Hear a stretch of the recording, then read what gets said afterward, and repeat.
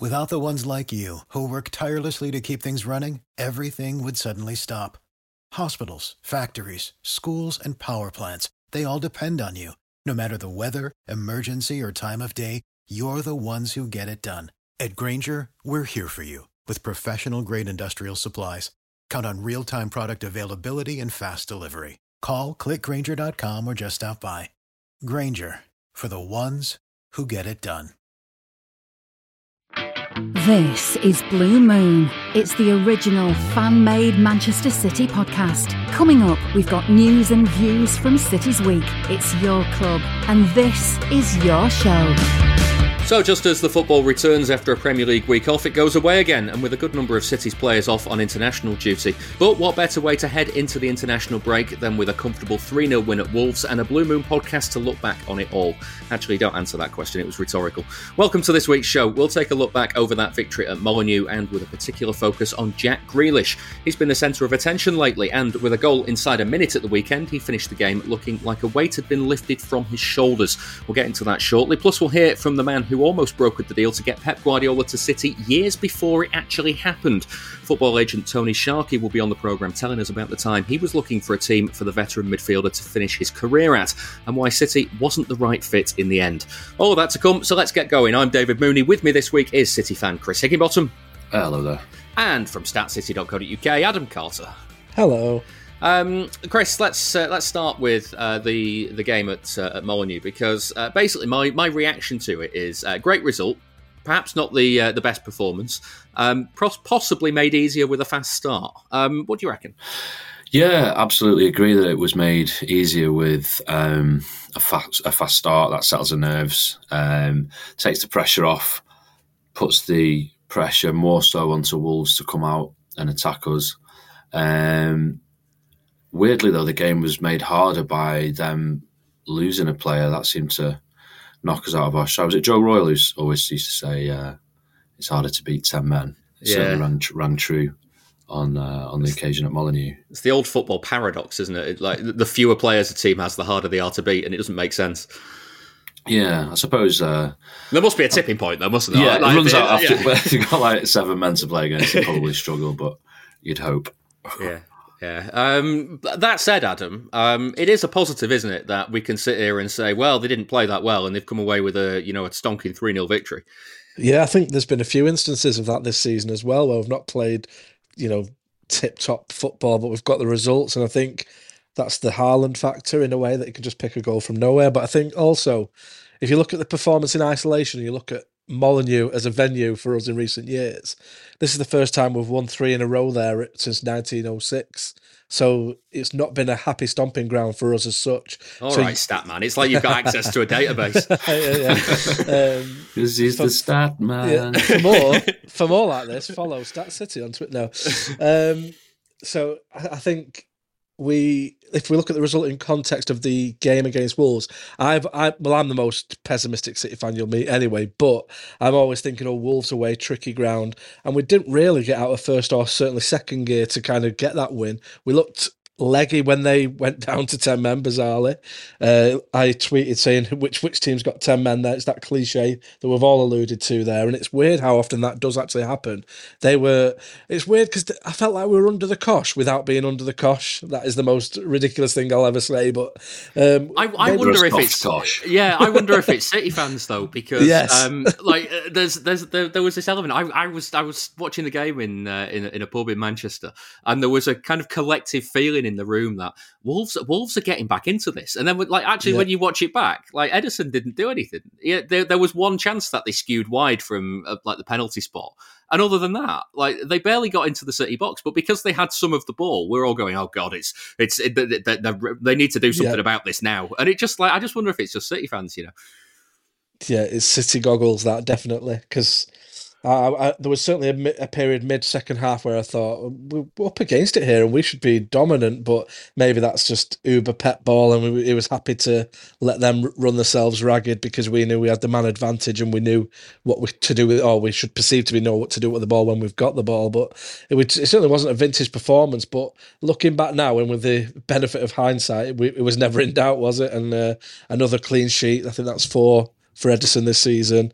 Another away victory. Yeah, you should know, mate. You should know. You definitely know that answer. Yeah, but I've got to play it cool, haven't I? I think it's a very crowded, competitive field as well. Saying you're the most pessimistic City fan there is some stiff opposition there. Yeah, we've met a few down the years. What you were saying though, that's about the Haaland factor. I don't know. Wolves. Well, it felt to me like Wolves created more than they obviously did. Like a similar vibe to you watching the game and to you, Moons, in the pub, like how it felt. But I think because the Haaland factor, we're going to get goals where we didn't used to get goals.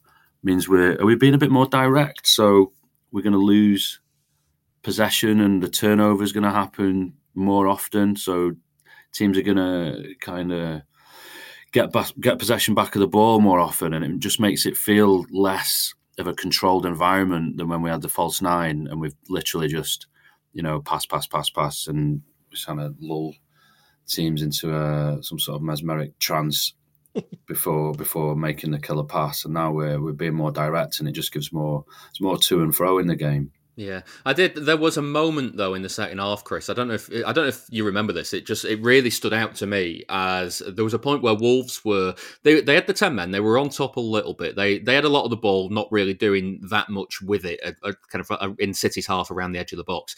But crucially, City couldn't get the foot on the ball, and they couldn't kind of get out of their own defensive third.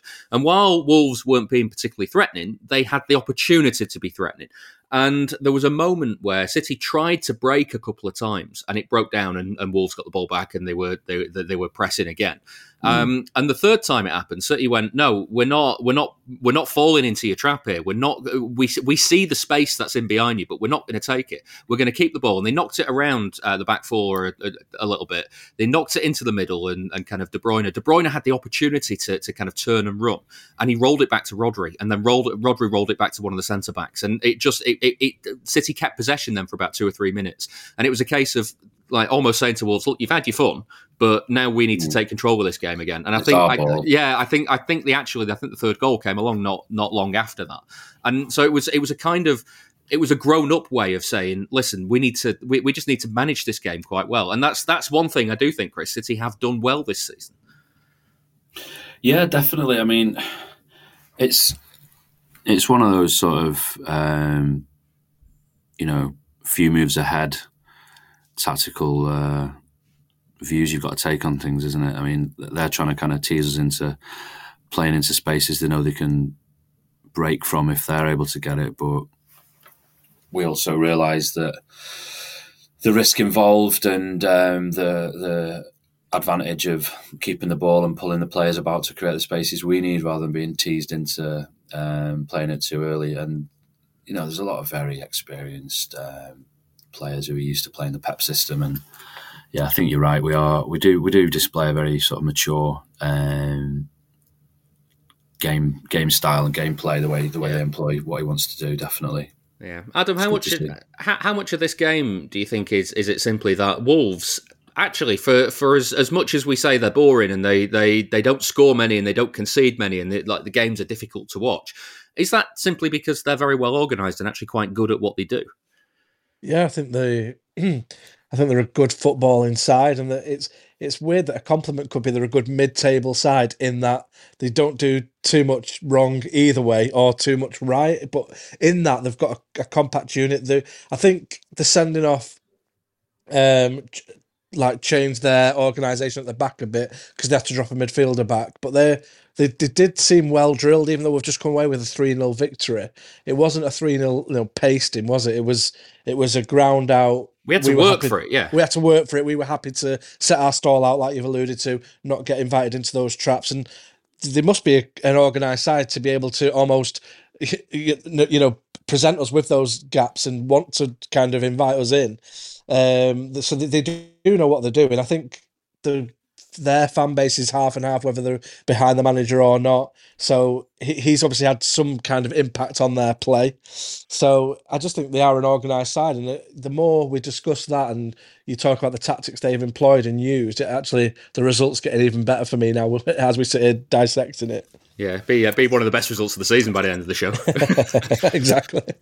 It's hard, isn't it, for a club like Wolves? I mean, they're well organised, they're structurally sound, they know what they're doing, they've got an organised way of playing, but to attract the sort of players they need to get onto the next level, it's difficult. I mean, they're getting Costa in, they've got Costa in, he's end of his career, but obviously a very, very high quality player. Yes, absolutely delighted he wasn't on the pitch at week. Yeah, definitely. But it's hard, isn't it? Because they get players in who are at a stage of the career where they're looking to showcase the talents to move to a bigger club, and just as it starts to tick with them, they tend to move on. Sort of. I mean, we know what it's like when we were not as big as we are now. So yeah, they are a difficult side to play. Yeah. Let's talk about the goals. We're going to come to Grealish shortly, so it'll sound weird, but we're going to ignore the first goal for the time being. Haaland, it turns out, Adam, still pretty good, isn't he? Yeah, he was all right, wasn't he? His goal to get games to goals ratio kept up nicely. Right-footed strike this time as well, which has been his lesser chosen method so far. Come on, you know the data. You know the data. How many is it? Yeah, you've put me on the spot there, but you don't know that, do you? No, it's certainly less than left foot, and certainly less than headers. He's got 2 headers, I think. But you just knew when he was marauding into that space that something was going to happen. It wasn't even the cleanest of strikes, but he doesn't seem to. Didn't he? Yeah, but he don't. It's weird. It was scuffed with intent, not intent to scuff it, but it still went in the area that he intended it to go. A Tevez finish. Tevez, exactly. Tevez is the best striker I've ever seen who couldn't hit a football. I don't understand it. Yeah, that's scuffed intent. You don't want to be hitting it too well, do you? Because we all know what happens then. Yeah, straight to the keeper. Yeah. Adam, am I right in thinking as well that's his first goal for City outside the box? Yeah, he's definitely ticked that box off as well now with a long range. We class that as long range in our about 19 yards. Yeah, exactly. So, but you just knew as soon as he opened his legs to run towards the goal that something was going to happen. Maybe a deflection, maybe a corner, or in most cases now a goal. And that isn't the stereotypical City way of playing. So that, which Chris alludes to around we're being a bit more direct. He literally just got the ball, turned and ran. And it's that directness that's just exciting to watch. And I think regardless of how you're playing, if you have that one passage of play in a game and he can pull off something like that, you're going to have every single chance of winning the lot. Yeah, Chris, am I? I don't know if I'm about to commit, like a horrible hate crime against City and Erling Haaland here. But when I watch him run with the ball, he can't run, can he? He doesn't run properly, does he? Like it looks really awkward and really kind of disjointed. And yeah, he gets to the end of his run, and you think, should bury this now. Well, I mean, it's the sort of running style you expect from a creature made in a lab by evil genius scientists. He's not conventional in many respects. In any respects, yeah. That goal he scored against Dortmund, I mean, I think I've said it before on it. It's like someone grabs him by the ankle and just flings him, and he just sort of flies through the air, and the nearest limb or body part to the ball latches onto it, and dink, it's a goal. But yeah, he's so fast, and he looks like he should be ungainly, but I mean, he's quick over the first few yards and then speeds up.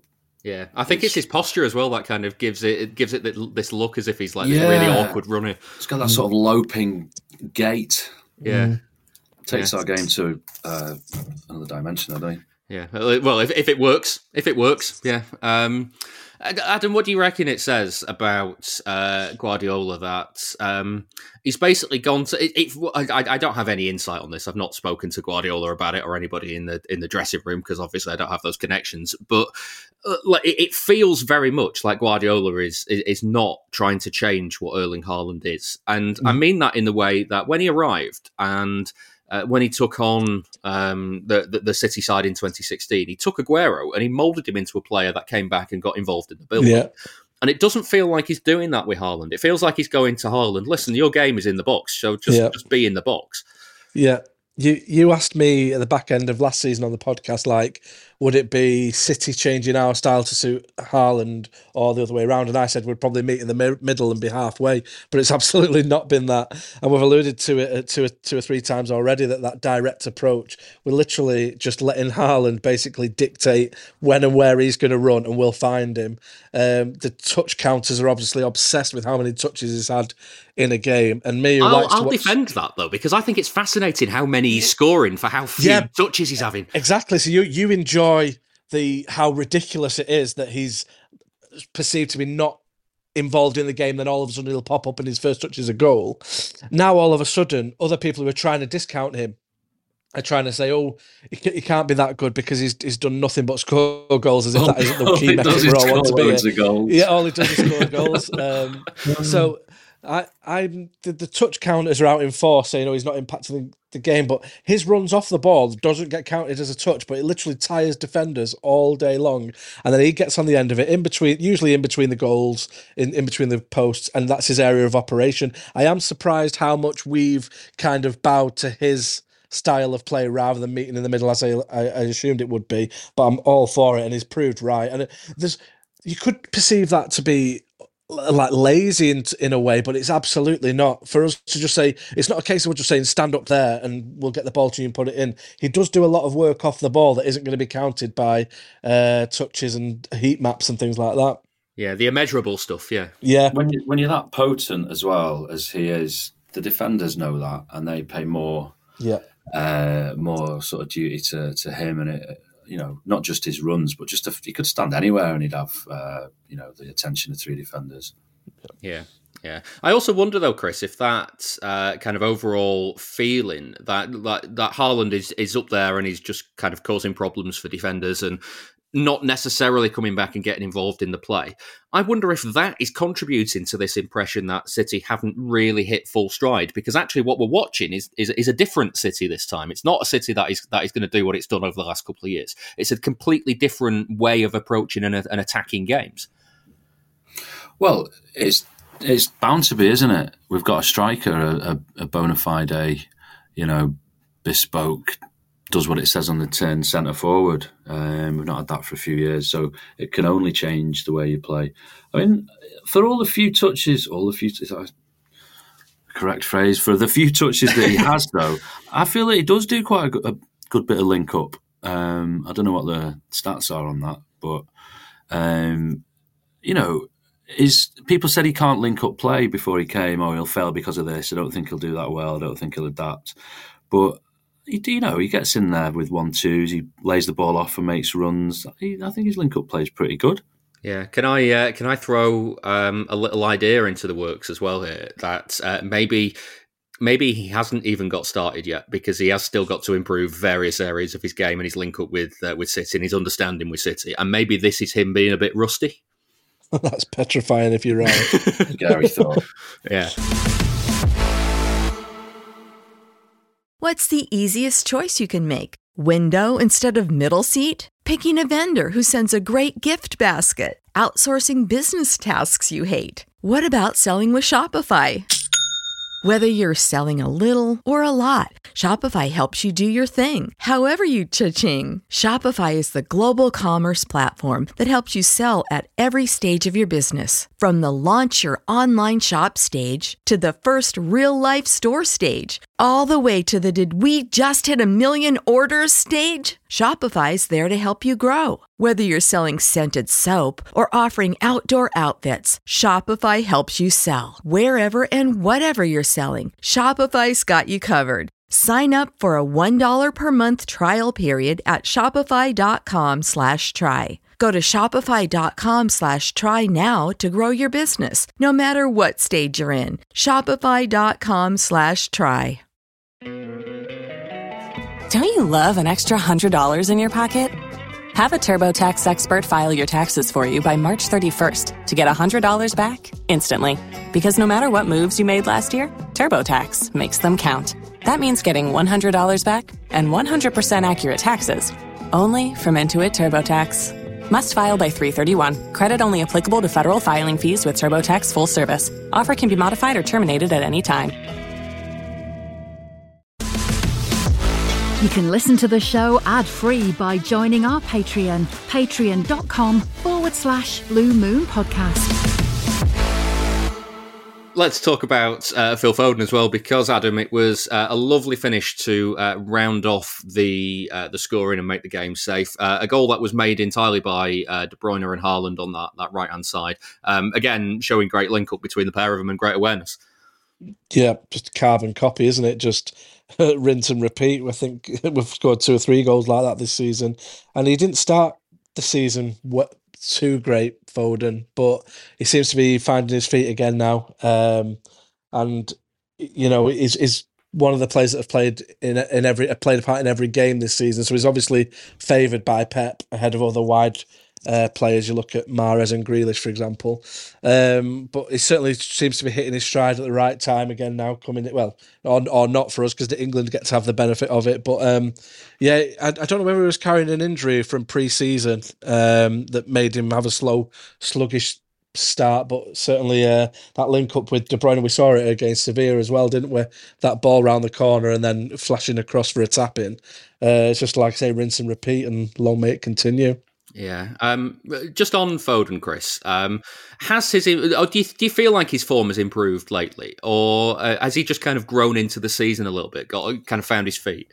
Well, I think Adam alluded to it there in terms of it looked like he was carrying an injury. I don't know if he was. Maybe it's just a slow start, but he's definitely improved. He was frustrating for me early season. Just wasn't doing what we know he can do. And once you've seen him in full flow and doing what, playing at his optimum level when he isn't at that, it's notable. He's got more strings to his bow than Mahrez and Grealish when Grealish plays on the left. So I think that's the reason he's favoured. I mean, you kind of know what you're going to get when you start. Well, Mahrez is kind of a winger anyway, but when you start Grealish on the left and you start Mahrez on the right, you know what they're going to do. It's not always easy to stop it, but if you do get the measure of them, then it can start turning into a bit of a blind alley fest, because they'll get the ball, they'll look up, they'll have a little run, they'll cut inside, and they'll either try and make a pass, try and get a shot off, or take the man on. And it has happened a few times recently where both of them have just, it's not really borne any fruit for them, and it can get frustrating. But with Foden, he can pick up different pockets of space. He's got a little bit more in his locker when it comes to decision making in tight areas, I feel. He's just a bit more dynamic when he's at the top of his game, and it doesn't surprise me that he'd be ahead of them on the pecking order. Yeah, Adam, is that why you think City looks? Because City do look so different with Foden in the side when he's not there, don't they? Is that part of the reason why? Yeah, and I also think in the games where we've started Grealish and Mahrez as the wider players, we then seem to have replaced them with Alvarez and Foden when we seem to need to be chasing the game to get back in a game. And it's that type of injection of pace or like energy and a bit of work rate that makes him stand out as, because he's impacted more games than Grealish has this season. So he seems the favourable option and the more dynamic option and the more exciting option, because he's got that energy and work rate, and he'll do a job. And we know how much Guardiola loves a player who's got work rate. The praise he heaped on Gabriel Jesus last season because of he called him our best defender, even though he's a striker, and he likes that from Foden as well. And I think slowly but surely Foden's getting more and more important in this season. I know we're only 7-8 games in, but from that sluggish start, he's now perceived that speed and that energy. So I think that's where it's coming from, that kind, because he's been brought into games to change them, and that's why he seems to have more impact. Yeah, kind of started in first gear, moved into second, just about knocking it up into third at this point. Yeah, and that's noticeable. Yeah. Now we touched on the red card earlier, Chris. Are you as baffled as me that there was any debate over this? Yeah, I don't. It's just hard to fathom how people can watch that in real time, watch it on the replay, see any stills of it, and not think that it'd be not surprising if the police were involved. It's just like, what are you doing? I went for the ball. Well, you ended up studding the guy across his the side of his midriff, so you didn't get the ball, you got the man by. Yeah. Tough. Yeah, Simple as that. Have a walk towards the showers, will you? Yeah. Trying to hurt anyone on the way. Yeah, I was going to say, Adam, I was going for the ball. Doesn't really mean much if you catch somebody in the stomach with your studs, does it? No, and I think he realised that after the game. I know he waited for Grealish after he did his media duty to apologise. So I think in the heat of the moment, his argument of I went for the ball didn't carry much muster, and it certainly he certainly wasn't triping that line after it, and it was just apologies. So he knew. I saw some ridiculous stuff on Twitter. I don't know whether they were just baiting, and I'm usually quite guilty of taking the bait. So. But yeah, the arguments for anything other than saying it was a red card were absolutely ridiculous. But I must admit, some of them did catch me. Yeah, and just in terms of, I've been trying to think because of how clear cut a red card I thought it was. Can either of you think of a more blatant red card in a City game down the years that you've witnessed, and you've thought, oh, he's going to walk here for whatever reason, and then lo and behold, the referee has branded a red. Well, I want to flip it on its head slightly. Is the Ben Thatcher on Pedro Mendes? That clear yellow card challenge. Only bandaged a yellow, so that's the most red card challenge I've ever seen. So that was the one that came to me strictly. But there's a couple that spring to mind actually, and they're against United. There was Scholes on Zabaleta in the semi-final of the FA Cup. And while we've been talking about young Erling, Roy Keane on his card. I mean, completely forgot about that one. We've had the family name all through the podcast, haven't we? This is what I mean. It's the most blatant. I mean, it was premeditated for about 6 years, so there was plenty of intent in there. Never has a challenge been more obvious in many ways. The Scholes one as well. There was. While we're on the subject, Gary Neville tried to headbutt Steve McManaman, and although it wasn't the most violent act, it was a red card all day long. I mean, we're talking about players who should be booked for existing and then a second yellow for entering the field of play, really. But singling out incidents, then those stand out for me. Yeah. Right, well, it's now time to talk about the opening goal scorer from Saturday's game. Jack Grealish has been under quite a bit of intense focus since coming back from injury in the last few weeks, and his season in front of goal got up and running inside 55 seconds at Wolves. His performance was widely praised afterwards too. That's following a couple of games where his input was criticised. This week we've made Sam Roscoe look for the nuance in the Grealish debate.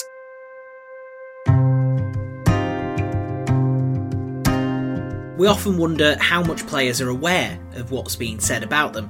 This week, Jack Grealish might have given us an answer. It's always nice, to get an early goal. I think that must be my quickest I've ever scored in my career. So, once you've got the goal, your confidence is much higher, and I think I needed that, So, like I said, it's a good day. That was what Grealish said to Match of the Day after the 3-0 win over Wolves.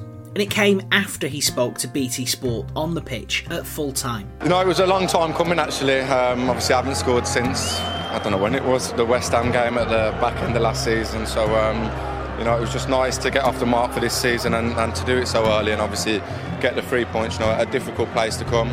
There's been a lot of questions around you this week. Do you think you've answered them today? Yeah, no, I think I'm rightly so. I should be scoring more. I should be getting more assists. Obviously, I'm always going to have people talking about me, with the amount I got bought for. But yeah, it's something that I do want to add to my game, and playing with this team and in front of these fans, hopefully I can. There speaks a man who might have been feeling the pressure recently. His manager, though, has been trying to keep the focus away from him. Here's what he said in Friday's pre-match press conference. I want to score goals, I want to make assists, he wants to.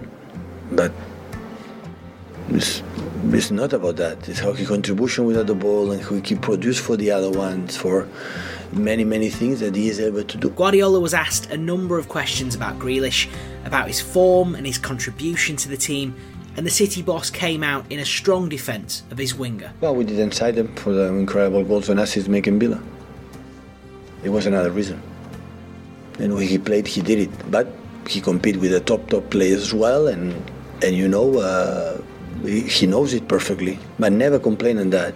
And the game when he didn't play is the first to help the team, and the training session always is there. So I'm delighted about his behaviour and everything. And even after what was widely considered to be a poor display from Grealish against Borussia Dortmund from people outside the club, Guardiola wasn't having it. In the last game, in the final third when I arrived, he was the only one up front that make an aggressive 1-against-1. But at the moment that to make assets, we didn't have his mates in the box. So we left him isolated. When we go against the fullback, it's just Erling was there. Gundo was not there, Kevin was not there, it should be there. And when that's happened, you help Jack to make his productive. So in the first half, we were not, without the ball, we were not, but especially with the ball, we didn't make any movements to help the players that has the ball to make his possibility to make more decisions making easier. Grealish himself had definitely been feeling down about his performance against Dortmund though. That much was clear from what he had to say about the manager in that BT Sport interview. You know, he's been brilliant with me, and you know what, I actually probably have to thank him, because, you know, he gave me the opportunity today after my performance on Wednesday. It weren't the best at all, so thankful for him, and hopefully I repaid him. Guardiola explained ahead of the game though that he's not focused on simple statistics. All the time we ask them to be yourself. Don't think be what the people expect you have to be. Be yourself as a person, especially football player. And this is all you have to be concerned. Try to get better today than yesterday, and tomorrow you have to be better than today. And the manager also believes players can sometimes be too influenced by what other people are saying about them. Always I said to them, so you know exactly how did you play. Exactly what we are looking for, what was the plan of the game.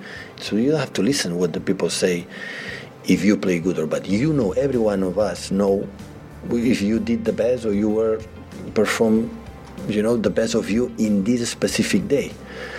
Some players said, I play bad, but after the media or friends said, you play good, and now I'm happy.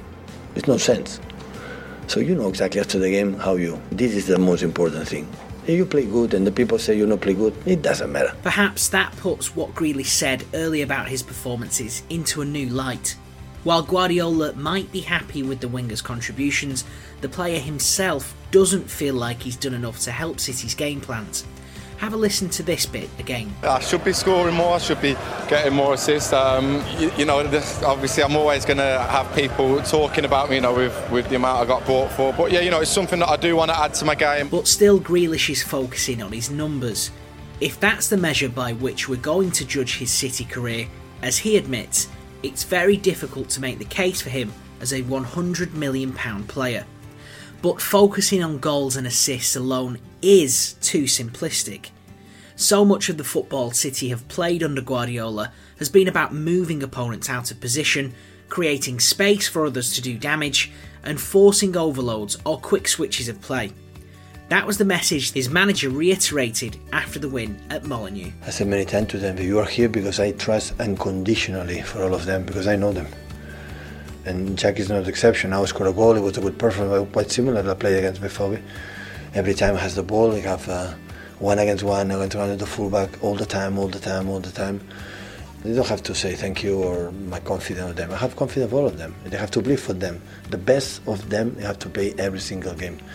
And this is what we're looking for. And of course I'm happy for him, for the victory, and his incredible personality to play, and that's why I'm happy, of course, for the goal he scored. So maybe the issue around Grealish is that the conversation is too binary. Perhaps the answer is that the winger's first season and a bit at the Etihad hasn't been a roaring success, especially for his fee. But at the same time, he's also contributed far more than his critics will accept. We should probably focus less on goals and assists, and more on the team's overall play.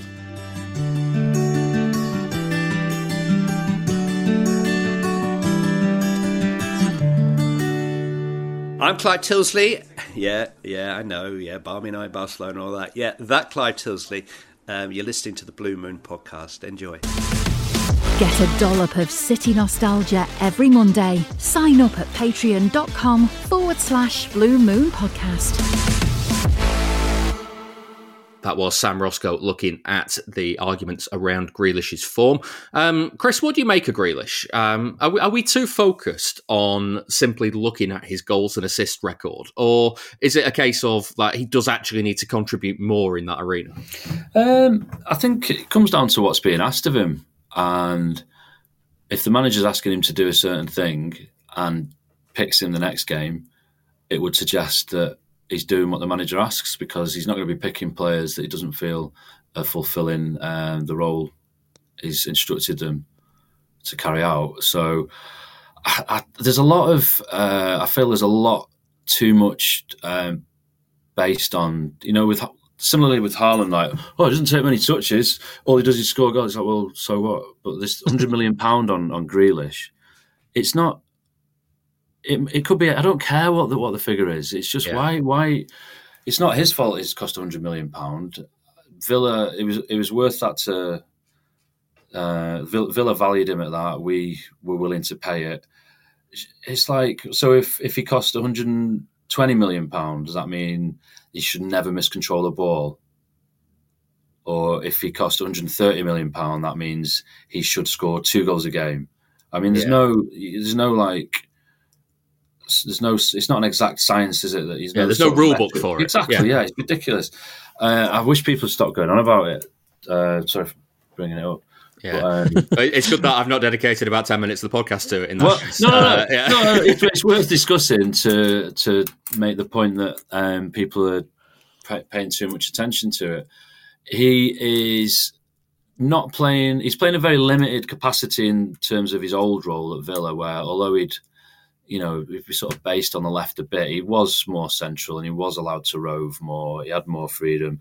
I saw his interview, like the pre-England camp interview, and he seemed really relaxed and openly happy to say that he had less freedom now, that he's playing with different players in a different setup, so he's not going to be the standout. When I'm playing for a manager like Pep Guardiola and he's telling me, to keep the ball as much as I can and he's have balls to take it everywhere. That's what I'll try and do. So obviously, I'm always going to have people. If I'm not playing well, listen, I know within myself. I always watch my games back and stuff like this, and I'm very critical of myself. I know that there was games, especially in the second half of last season, where I weren't at my best at all. And hopefully I can just get that. I don't know, get my performances back to where I was, when I'm playing at my best, because I know how good I actually am when I am at my best. So when I obviously signed for Man City and the price and stuff that come with it, I knew, it weren't going to be all laughs unless I started the way Erling Haaland did. Then I think that's the only way that I wouldn't get caned. So. No, I've obviously I'm not going to sit here and say nothing ever don't affect me, because it does sometimes. I'm a 27-year-old kid, so I've obviously had to learn to deal with that. I was sort of bemoaning his lack of directness initially in the first season, and I think he has improved on that. I mean, against Dortmund, it didn't come off, but you couldn't fault him for trying to take his man on, trying to be direct. He had a few shots, okay, they didn't go in, but they're not all going to go in, even if you do cost £100 million. I think he's improved on what he was doing. He's not featured. He's been injured as well, hasn't he? Yeah, for most of the season so far. Yeah. So there's the amount of pressure that is put on him is directly related to the price tag in a way that, thankfully, everyone focuses on it but him, it would seem, because he seems relaxed.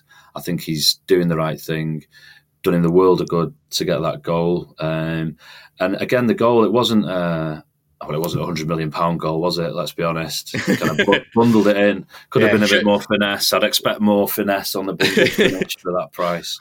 But it was really well worked between Foden and De Bruyne. But his mindset was be direct, be there, expect the cross, attack it. He's making the right moves, and if he carries on in that vein, then he'll be absolutely fine. Every fan knows the right player in the right position can be a game changer. Put LifeLock between your identity and identity thieves to monitor and alert you to threats you could miss. Plus, with a U.S.-based restoration specialist on your team, you won't have to face drained accounts, fraudulent loans, or other losses from identity theft alone. All backed by the LifeLock $1 Million Protection Package. Change the game on identity theft. Save up to 25% your first year at LifeLock.com/aware. With LinkedIn Jobs, we tap into a network of more than 1 billion professionals to help you find quality professionals quickly and easily for any role you need. Marketing wizards? Found them. Software engineers? Found. That project manager I could never seem to hire? And found. LinkedIn Jobs quickly matches your roles with candidates with the right skills and experience. In fact, 86% of small businesses get a qualified candidate within 24 hours. Post your first job for free and get started at linkedin.com/spoken. That's linkedin.com/spoken. Terms and conditions apply. This is the Blue Moon Podcast. Listen to it. Drink it in. Adam, I was going to ask if this, as Chris has said there, if this is actually a discussion about his fee. Because if City had signed him for 60 million, say, then this level of scrutiny would just not be anywhere near him, would he? I don't know if he would be feeling the pressure like he seems to be when. I mean, like in the feature there, he was talking about, oh yeah, I should be scoring more, I should be assisting more.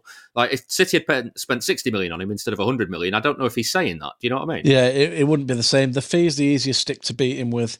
Is a bit of a. So I'm a massive Jack Grealish fan, much to many people's dismay on Twitter, because I'm absolute Jack Grealish fanboy and unapologetically so. So you're probably not going to get an unbiased viewpoint on this from me, but the fee's the easiest thing to beat him with. So that's the first thing to go to. Anyone, you don't need to have an educated view on football to just be able to say 100 million, you should be scoring 7 goals a game. He's not doing that. He's rubbish. So that's their argument, and that's all they're interested in, the people who want to enter into that discourse around the fee. Yeah, if you want to look at talk sport for me, that. Yeah, exactly that. That's where I was going. So if he was middle of the road in terms of a fee that was spent for him, he'd be under the radar. I think he's probably the best player for us to have in the spotlight because of his mentality, because of his almost self-deprecation that I should be doing more. He knows that himself. So I do think it's water off a duck's back for Jack. He did look catch-22 that, because he did look like a weight had been lifted off his shoulders after the game, but that's going to come in after a game that you've scored a goal in. But I think he's the best person to be equipped with the skills to deal with that level of scrutiny. He's a superstar in his own making with his headband and his look. You know, kids in the playground will want to be him. He's going to put names on the back of shirts for us. I know that's not his prime objective, but it is a byproduct of his persona that is created. And I just think, yeah, you're certainly right. If it was a 60 million mid-range buy, he wouldn't have this level of scrutiny, but he is doing all the right things in little doses.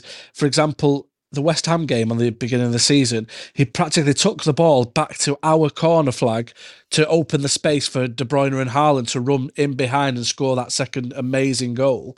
But that type of thing goes unnoticed because he wasn't the final pass for that assist, or he wasn't the one putting the ball in the net. People still weren't happy with him in that game. I know, but that was the perfect game plan. He executed Pep's game plan, and Pep singled him out for praise after the game. And he did the same against Dortmund and said that it was De Bruyne and Gundogan's fault that they weren't in the positions that once Jack had carried the ball to wherever it had got to.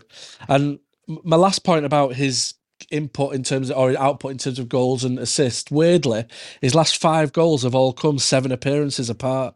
So get your money on him scoring in the 7th game from today.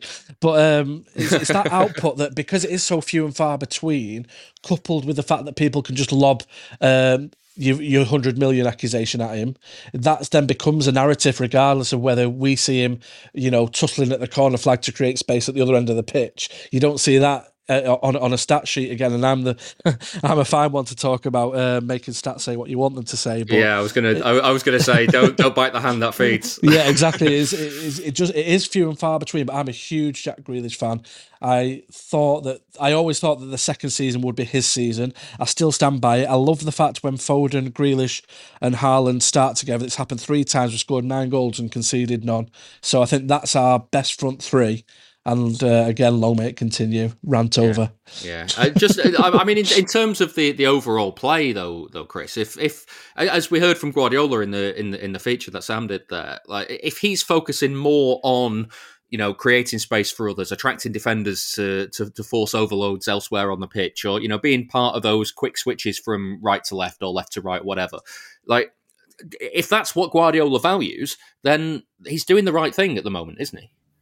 Definitely. I mean, like I said earlier, if he wasn't doing the right thing, Pep would not be using him to carry on doing those right things, because he'd go for another option that was more fruitful. Yeah.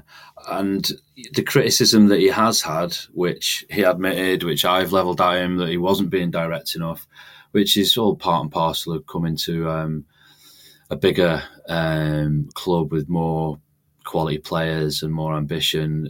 You're going to feel it'd be weird if you came into the environment like Haaland. I mean, everyone's singling him out for being absolutely freakishly amazing, because it is what he's done. Grealish, he's the exception, though, isn't he? Yeah, exactly. But the normal human being comes in and takes a little bit of time to adjust. Doesn't just come out all guns blazing like the big I am. And not that I'm saying Haaland is, he's a very humble guy. Freakishly humble, too humble. But yeah, Grealish has taken a little time to settle, but the things that were aimed at him in terms of negatives and criticism, that he wasn't being more direct, he's turning that around as well. And he's also, I don't know if it's been aired on here, but there's a great song doing the rounds which hasn't become popular enough in my view. Have you heard the song? You might have to sing it for us. Well, it goes a little something like, the greatest calves I've ever seen. Bruno looks like Mr. Bean. Jack Grealish. Oh, Jack Grealish. The greatest calves I've ever seen. Bruno looks like... So, yeah, I'm down. That is fantastic. It's not one I made myself, I'm sad to say. But sorry, you were going to ask a second question that wasn't it's all right. We just got derailed a bit. It wasn't about Mr. Bean. Yeah, but it was well worth it. I was going to ask about the impact of momentum on him, Chris, because I thought at the back end of last season he was very, very unfortunate not to feature against Villa in the final day. Because the game previous, the West Ham game where City were 2-0 down, it went to 2-2. A big impetus in changing that game for City was Jack Grealish. And then he played 58 minutes in the Community Shield, 90 minutes against West Ham on the opening day, then gets injured, and then 45 minutes against Bournemouth, then gets injured, and then he returns against Sevilla, plays Sevilla, Dortmund, and then Wolves. So he has barely featured since that West Ham game at the back end of last season. And yet here we are talking about how he's not done it yet this season. Well, not us specifically, but the general discourse is that he hasn't done it yet this season. And I'm like, he's barely played. He's barely featured. How can you build up a head of steam at this without getting on the pitch? Yeah, it is important to have regular appearances to get a rhythm. And again, being the main man at Villa, you're going to start every game. So it's a bit of a culture shock for him there as well. I don't know, do you think there was in fact, that's probably rubbish, but I was just sort of kind of thinking aloud in terms of, do you think Pep might have thought it would be a risk to play him against Villa and put that much pressure on him last day? Title decider, and he's against his old club. Probably not, is my thought. So I'm just having a quiet argument with myself, if you don't mind. I was going to say, when the game was fraught in the away game and it was 2-1, he brought him on, and I was like, that's the sort of thing that could the fans could get behind, and it could go either way, couldn't it? Yeah. So I don't think it's the sort of thing that Guardiola would be too worried about. Just a final question on this, though, Adam. Is part of the issue around this discussion not necessarily Grealish in the team, but who else is in the team at the same time? And what I'm getting at is does it work for City with Grealish on one flank and Mahrez on the other, or does that make it too narrow? Do they need someone like Foden stretching it on one flank and then Grealish on the other? Yeah, exactly that. It's too methodical and too slow in the build-up with Mahrez and Grealish in the same side, I think. And the biggest crime that Grealish and Mahrez will commit this season is not being Alvarez and Foden, because they're the dynamic duo that seem to come in. It's either one or the other. So you're almost handicapped by the fact that by the fact of the players who are going to replace you and how they perform and the type of games that they're brought into as well. That's another feature of this kind of lineup that Pep likes to choose. I think Grealish and Mahrez, it's too slow. I alluded to in my previous answer around how much I love Foden, Haaland and Grealish, because that allows one to be energetic and one to be methodical in the build-up. When you've got two of that on either side of the pitch, both trying to come in, both trying to make it narrow, both trying to be methodical, both wanting to take extra touches, it just becomes a bit tippy-tappy, and that doesn't suit the fact that we've got a number 9 standing up there ready to, put any chance in. So I think last season, if he would have had the momentum last season in terms of appearances and consecutive appearances, he might have, made a better claim for his position. But this season, because it's been such stop-start from injuries, and then the games that he is bringing him into, the rest of the lineup isn't necessarily working for him. And like I say, Alvarez and Foden are the sexier option when you're 1-0 down and needing a goal, if you've started with Mahrez and Grealish. Yeah. I think that's the right way around to do it, though, because if you start the game with Mahrez and Grealish and it ain't working, you can kind of switch it up to Foden and Alvarez, or Alvarez. I'm not sure how to pronounce that. I think I keep doing it wrong. But if you start with Foden and Alvarez and it ain't working, you're not switching it up. You're bringing the game down a level in terms of intensity. So if you're sometimes you do need to kind of slow it down and speed it up at the right time. So sometimes slowing it down might actually be helpful for City, because you can get more of the ball and get more control, maybe. I don't know. Just throwing ideas at the wall, seeing what sticks. No, I see what he's saying, but I think Pep agrees with me. Just as always. Right, well, moving on. And it's gone pretty much under the radar that Pep Guardiola's contract finishes at the end of the season. Last time the manager renewed his contract, it was about this time of the season. And it was during a Blue Moon podcast recording that we actually heard the news, and we had to hastily redo it. So if it's happened again today, you can thank us later. But while we all hope that the boss will renew his deal again, we're going to take a look on today's show about the time that he nearly joined City as a player. The year was 2005. City were beginning their first full season under the new manager Stuart Pearce, and that summer's signings included Andy Cole and Darius Vassell, and almost Pep Guardiola. I've been speaking to the football agent Tony Sharkey, who was the man tasked with finding Pep a move that summer. I got a call from a Spanish-based agent saying that Pep Guardiola was looking for a club in the Premier League. He was looking, he wanted to have a look at what the Premier League was about, and I think it was his sort of final. Possibly it was going to be his final contract, and he had been out in Qatar for 2 years. And obviously, when I got that phone call, I was obviously very, very excited, because I was quite a new agent. I think I'd passed my agent's exam in 2002, so this was only 3 years in, and I was still quite a young agent at the time. So to take a call about one of the best players, Barcelona, and I was a bit of a Barcelona fan. So when I heard the name was mentioned, I was like, wow, this could be big for me. Never mind big for him. He'd had a big career and he was on the sort of back end of it, and he'll have been 34 at the time. So, it was clear to me that it was a bit of a last hurrah, if you like, but he also, it was explained to me that he wanted to see what the Premier League was all about. Yeah. So where did City come into this? Was it did you basically approach them and say, would you be interested in seeing what he's like? Yeah, absolutely. I as an agent, it was a case of come to the Premier League and see which clubs I could organise something with.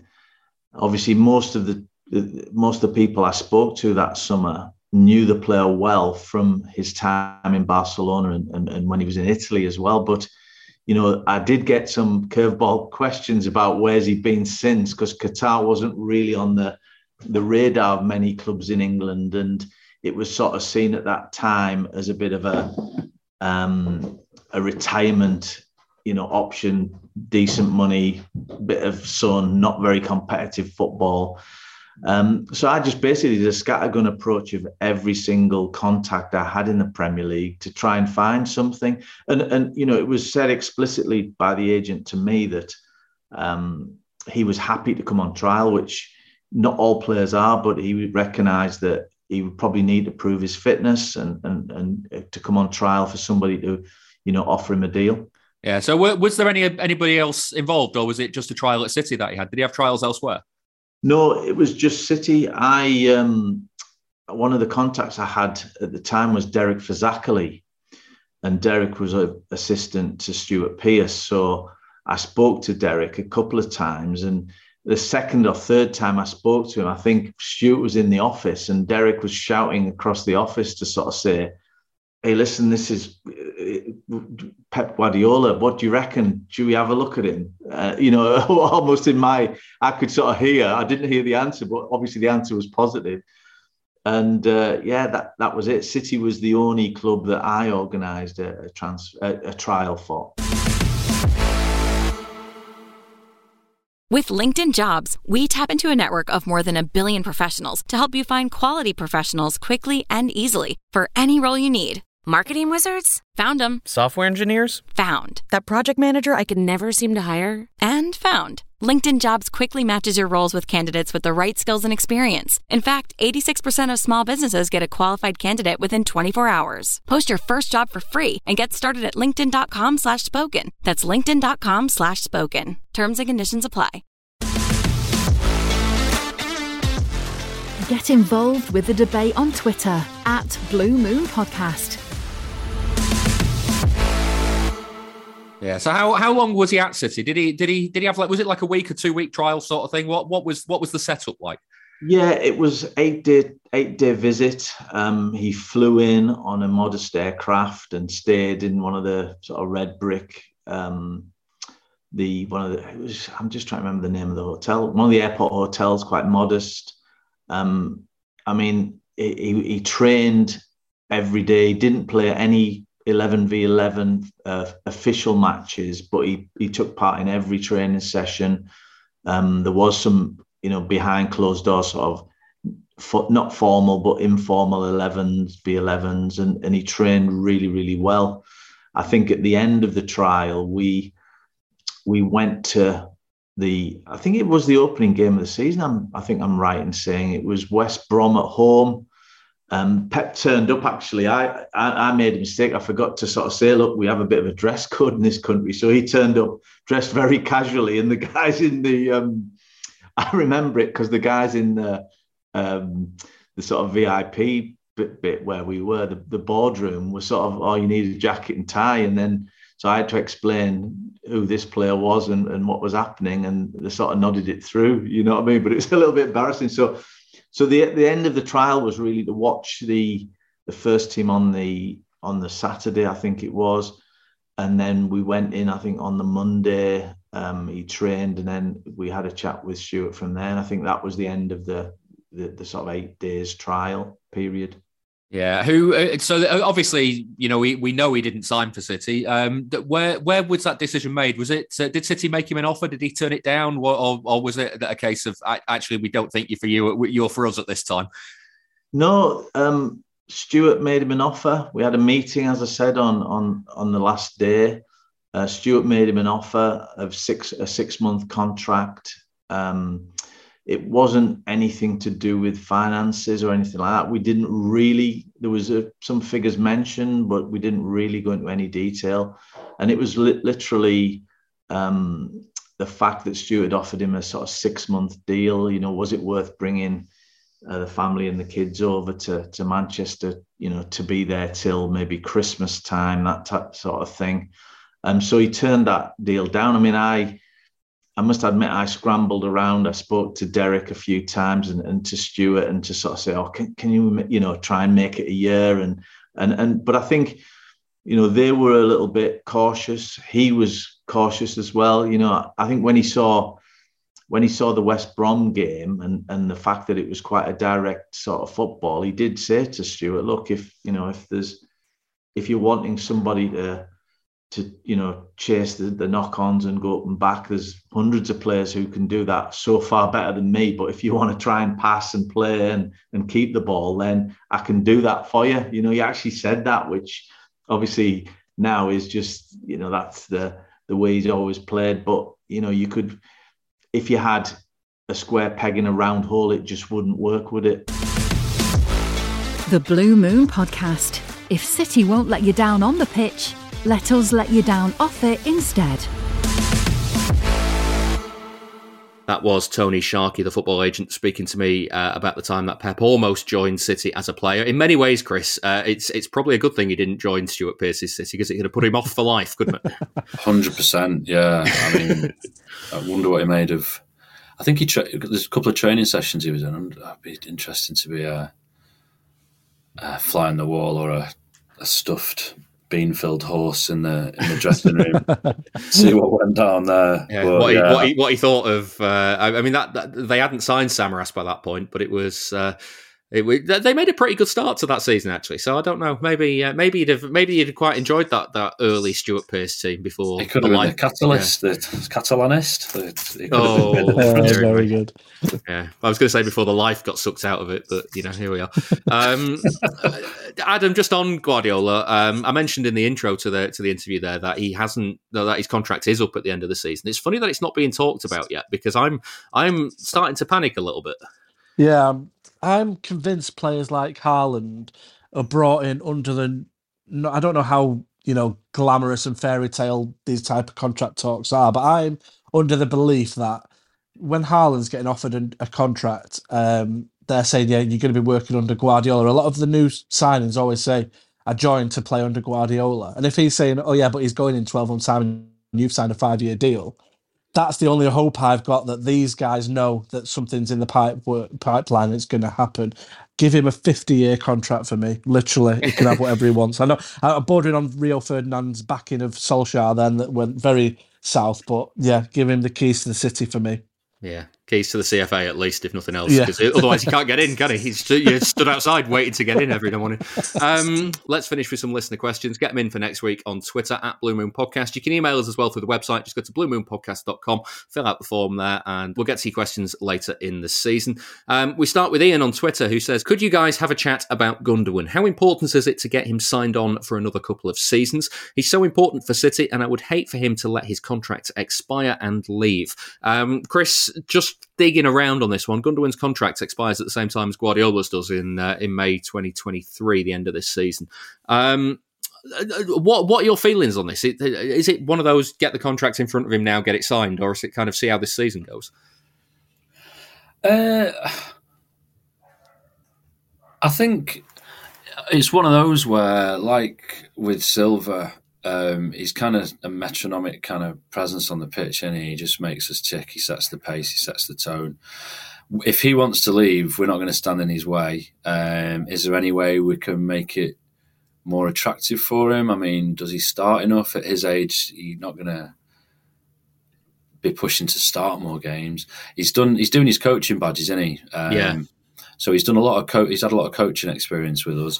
He might be of a view that he knows.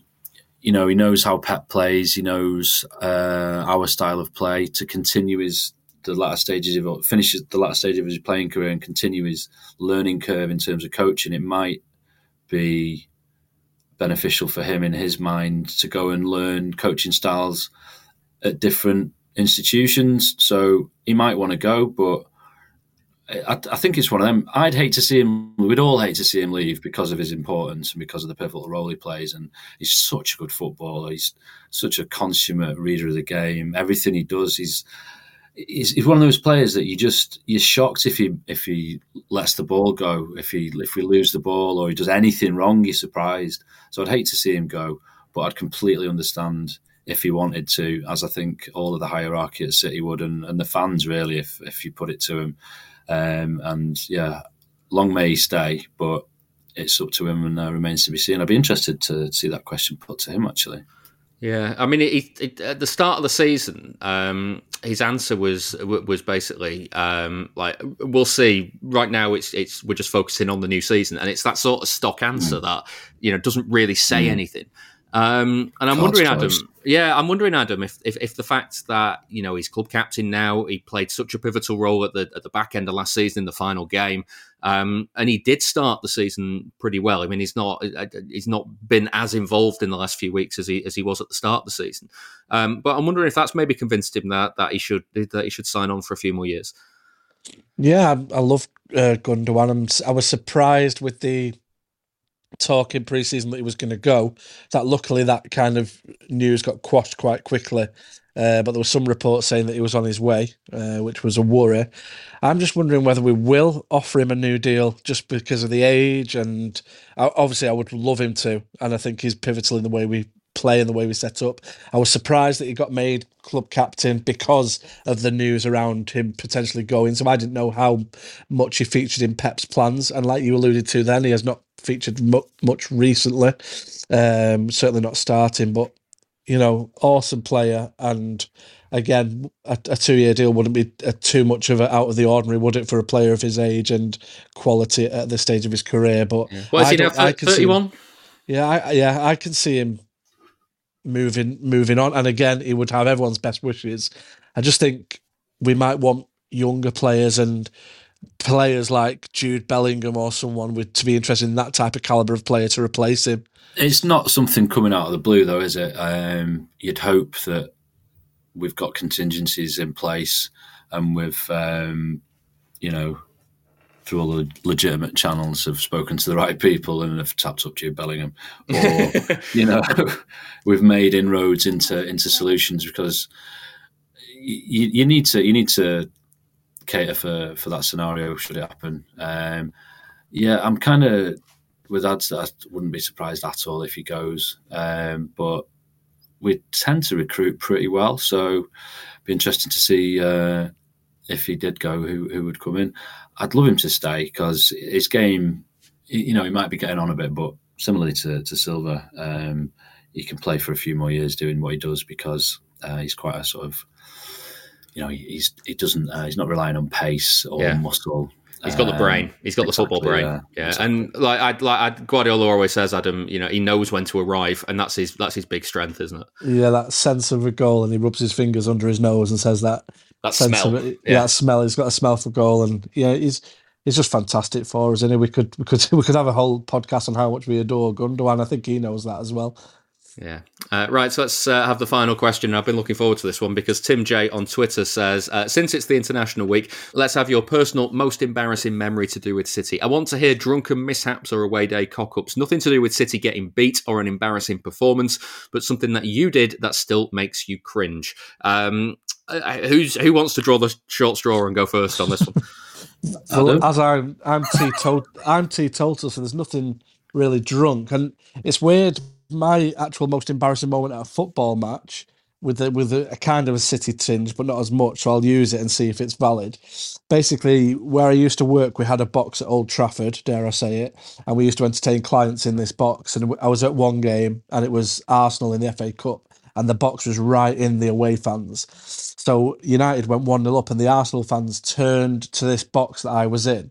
And me not being the slightest of fellows, the whole 2,000 of them proceeded to sing that I was a fat bastard, right? Now, me trying to diffuse this situation, got my City season card out of my wallet as if to say, no, I'm not the enemy. Like, I'm not a United fan. I'm just here on business. And in presenting my City season ticket, it was around the time we were taking all their players off them, so the "you fat bastard" rang round Old Trafford even more so after that point, much to my dismay and my big bright red face in the away end there. So that's kind of my most embarrassing moment at a football match, due to the lack of alcohol, I imagine. Yeah, Chris, have you got anything that you still look back on and go, why did I do that? I mean, well, yes, but it's not massively to do with City, really. I don't. Well, I tell you what. I'll finish on a story that I have. That's it is City related, but it's a little bit of a humble brag. So I'm very aware of how this sounds. Go for it. Our six-a-side team was short of a player. Must be about 2-3 months ago. And so I did the thing, you ask around and see who's available. And I asked Nader Manua, and he said yes, and he came down and played for us. And it was all going fine. We were playing top of the league. They were a pretty good side, and we're having a right ding dong battle with them. And I'd pulled my thigh, so I was very, very aware that I couldn't really kick it properly.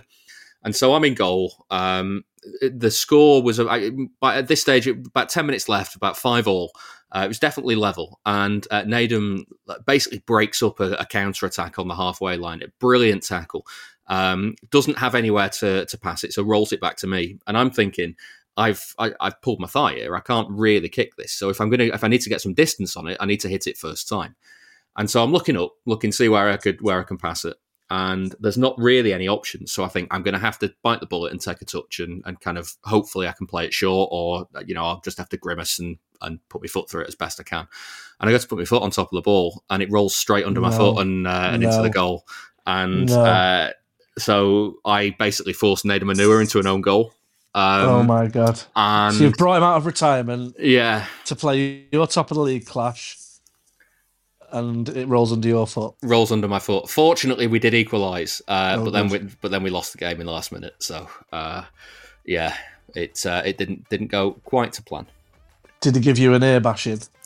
No, he was very good about it. Actually, it wasn't his fault, was it? It was absolutely not his fault. No, he did. He did in this situation. He did absolutely nothing wrong. He played it perfectly, and it was Muggins' ear that pulsed it up. So yeah, if you're listening, Nedum, I am still genuinely sorry and embarrassed about that one. That brings us to an end for this week's Blue Moon podcast. I'm David Mooney. Thanks as ever to Chris Higginbottom.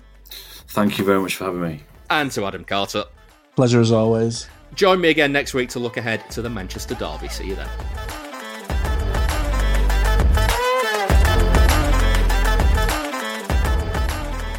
That was the Blue Moon podcast. Please give the show a rating and a review where you can. And don't forget, you can listen without the ads by signing up to our Patreon. You'll also get an extra episode each Monday. Here's a clip of this week's. Aguero for me will never ever be topped.